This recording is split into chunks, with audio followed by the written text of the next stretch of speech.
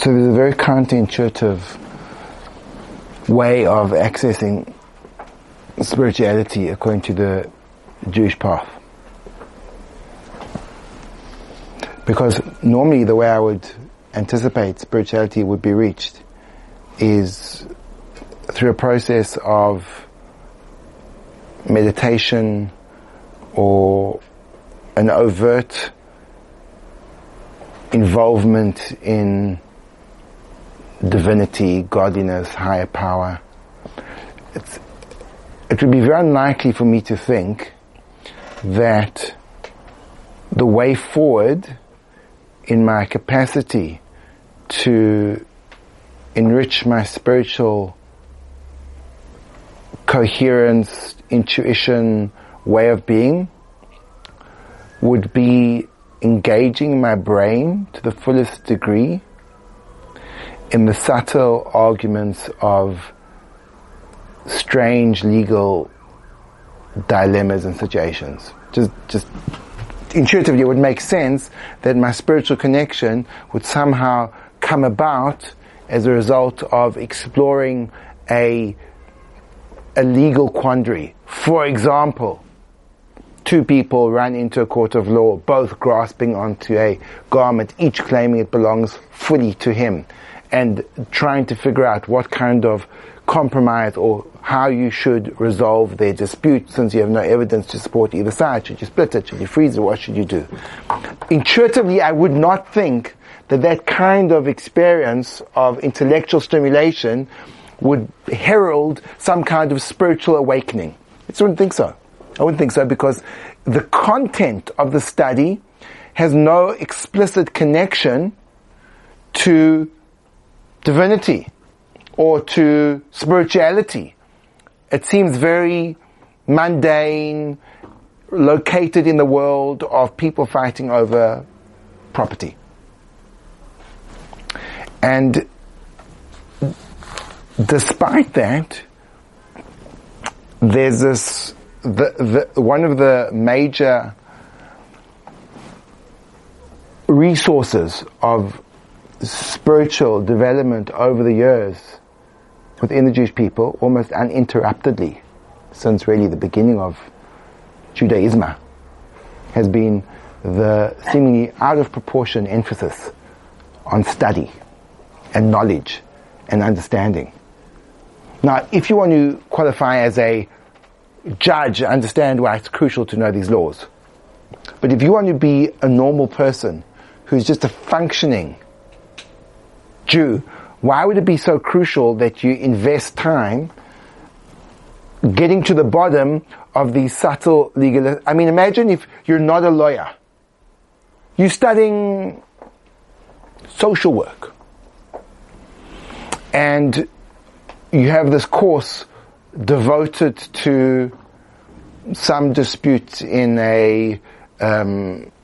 an unowned factory that there's two people both claim ownership and both have various degrees of circumstantial evidence, and then part of your course is you'll study how it's not relevant. It's not relevant. Imagine if you go to the Far East and you try yourself in an ashram and you're there and the gong goes gong, and then everyone sits down and you say, okay, well, you're getting to like your lotus position. And then they start giving out sheets. And you think, well, it's a bit strange. Like, why are they giving out sheets? And you look at the sheet, and the sheet says, okay. I mean, you're going to read it, and the sheet doesn't say this. Okay. One guy deposits 200 by a third party. The other guy, 100 by the third party. They both come back and both claim he was the one that deposited 200. What do you do? It's like you're thinking, the gong just went, I'm sitting here, and like, why is this relevant? Why is this going to bring me closer to my spiritual state of enlightenment? Like, why is this the way to go? But if you go around and you examine and you historically study the reservoirs of Jewish spirituality, that's what they spend their time doing. And there's no gong. There's like someone saying, Shachris, or, no, Rabbi Zai. But there's not, but that's what you spend your time doing. And you spend your time studying stuff that very often is utterly irrelevant to your spiritual well-being on an obvious level, on the overt level. So why would you do that? And then I think, that's something which is, it's what you do. It's what you do. It's like it's looked upon as the spiritual path. So it's strange. Why would that be? So I want you to build up a little bit of a paradigm. And let's start off with the basic premise. What is the function of the spiritual world? And what is the spiritual world? See, you've got this dichotomy. In the world of a knowledge or an understanding of an infinite creator, let's say I subscribe to that opinion. I'm in that world. So there's an infinite creator beyond any kind of boundary. The problem that is caused by the notion of an infinite creator who has no beginning and no end, and no boundary and no way of being expressed in the construct of the material or even the conceptual. So here we go. We've got a mortal and we've got an immortal, and never the twain shall meet. They just don't. There's no. How can you connect? How can you connect? So step number one, there needs to be an interface between the immortal and the mortal. The interface between the immortal and the mortal is known as the spiritual world. The spiritual world creates a mechanism of attaching myself to something. It's almost like a series of links in a chain. Links in a chain, that if I can attach myself to the bottom link, and that is in turn attached to a higher link, and another one, and then this linkage system goes up all the way to a much higher realm. So by attaching myself to the lowest component, because there's an interconnection between all of them, I'm essentially connecting myself to the highest component. So I'm looking for a point of connection, because I can't connect directly.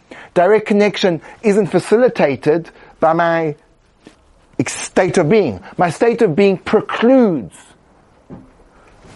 doesn't allow for the ultimate spiritual experience, because the spiritual experience doesn't fit with the material body and with the construct of a thought. It's way beyond everything. So I need a ladder that I can climb to get to that point. I need a handle. Without that handle, I remain bereft of any capacity to connect. So that's kind of the problem. That's a dilemma. Spirituality is the interface between infinite and finite, between immortal and mortal. Spirituality, the spiritual world, creates somehow a mechanism of a ability to connect. So how does it work? Let's flesh it out. And then this idea of Torah becomes crucial. The Torah is not a body of laws. Rather, it's the medium that the highest level of influence can be contained, that when I access the packaging, I get a way in to the content. I said that not so well. Let me try again. What is Torah? So Torah is the way it's expressed to us, it's a body of information. It's a body of ideas, concepts, and laws. What is the greatness of Torah? Is it the content of the law? No. It's not the content of the law. In fact, the Torah is more like the packaging. Because the Torah itself is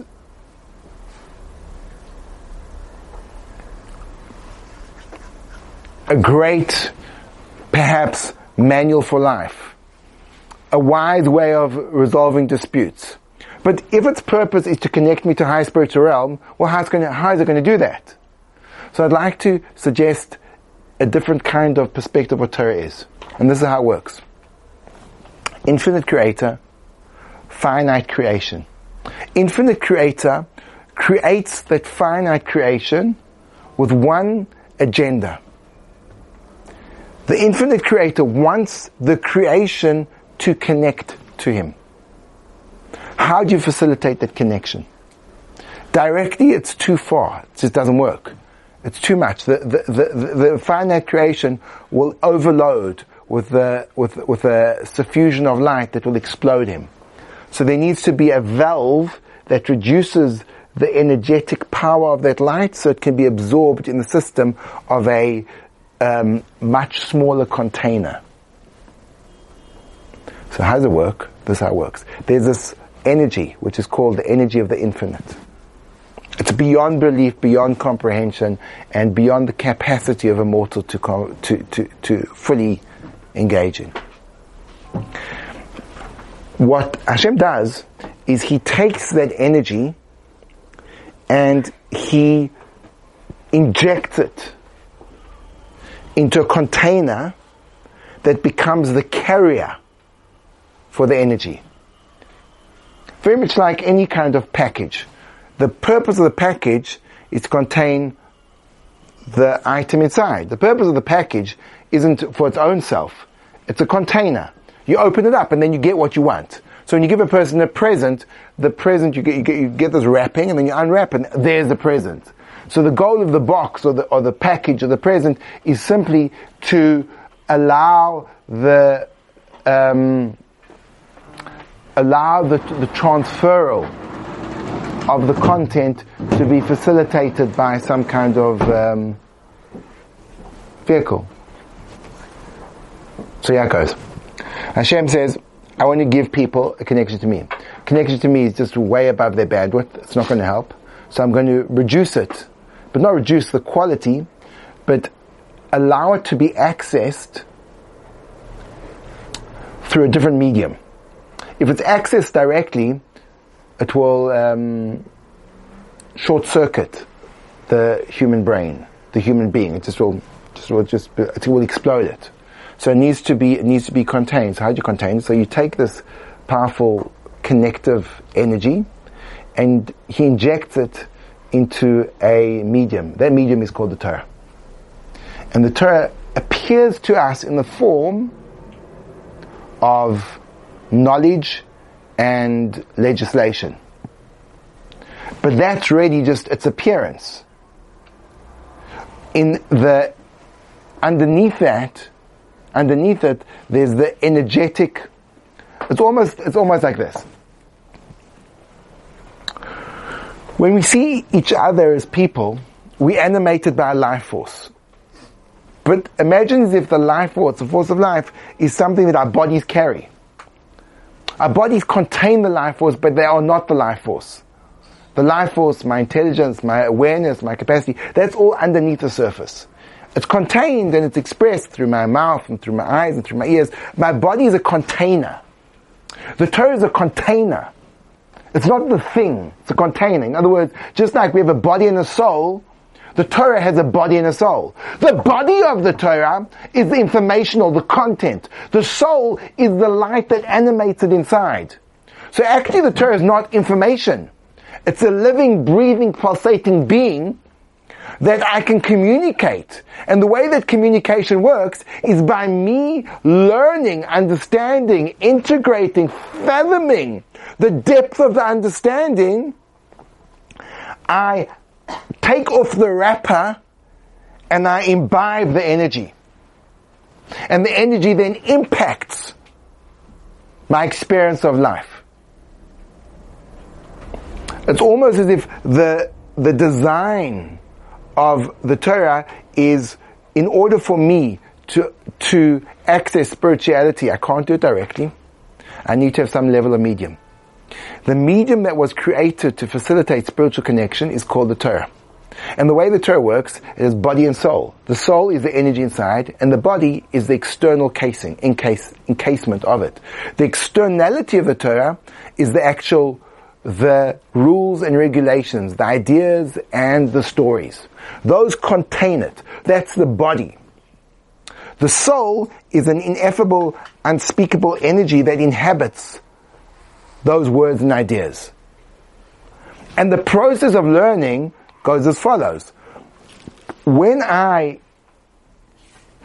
internalize the idea, so inevitably I'm internalizing not only the package, but whatever the package contains. For example, if someone gives me a package which has inside of it a diamond, and all I have is the box of the diamond, if I hold the box, I'm also holding the diamond. My experience is one of holding the box. The reality is I'm holding the diamond. When I learn and study the Torah, it's like the analogy given by the Baal Tanya is when you hug the king, if you hug a person, whether you're hugging the king or anyone else, and the person is clothed, you're still hugging the whole person. They're wearing clothes and you're already only touching their outer garments, makes a difference. You're still hugging all of them. So the way I hug the Torah, the way I integrate the Torah is by utilizing my cognitive capacity to fathom the depth of the idea, and that's analogous to the containing, to the receiving of the idea. And in that idea there's the energy, and when I contain the idea, the energy comes along with it. And that energy becomes transformative in my spiritual awakening. And it's regardless of what the particular subject matter is. Meaning, I can be studying the devious designs of a deceitful person that wants to steal from another. That can be the topic of discussion. Within that discussion is also contained the light. I can be discussing the notion of saying some meditative prayer. I can be discussing the notion of some legalistic issue of a prenuptial agreement. It doesn't really make a difference. The nature is that this is just a envelope which contains the letter inside. So now that's a radical departure from the superficial perspective of the study of Torah is. Superficial perspective of what Torah is, it's studying a body of law. And then of course all the questions arise. Well, why am I studying this when I'm not going to practice it? And why am I studying this particular subject matter, not another? And why am I spending so much time studying it? Nothing makes sense. But when you shift your paradigm and you recognize, no, whoa, what are we trying to do? We're trying to connect. How do we need to connect? Well, we need to be able to somehow access the high spiritual power. Well, how do I do it? I can't do it just by myself because I'll blow out when I do it. I need a medium. So what's a medium? The medium is a body of knowledge that when I understand the knowledge, the energy becomes transmuted into myself. And the purpose of the study of Torah is exactly that. And then it makes perfect sense why it's given such preeminence as the focal point and foundation of our national spiritual agenda. Makes perfect sense. Because this is essentially the thing that keeps us connected. And when we let go of it, so then the spiritual connection becomes totally dissipated and we become astray from that powerful spiritual awakening. And that's why the verse says, you have to study it night and day, non-stop. And that's why Talmud Torah Keneged Kulam, if you have a toss-up between all the mitzvahs and the study of Torah, it's equivalent to all of them. And it goes on, over-emphasizing the preeminence of the study of Torah, because it's not about a study. It's not about learning. It's not about information. It's about connection. The information is just a pathway to that connection. And therefore, when I sit and absorb myself in the nitty-gritty details of when we divide this object and we decide he deserves half and he deserves hers, but it's only under these circumstances, and I try to fathom it and I'm engaging my mind, my entire mind becomes filled with that idea. And two things happened. The idea, in a sense, surrounds me, because it's outside of me before I understand it. When I understand it, I surround it. And then I'm surrounded from on top and within with this light, which then transports me to a very different universe. Whoa! New perspective. So that's just something to start to think about in the study of Torah.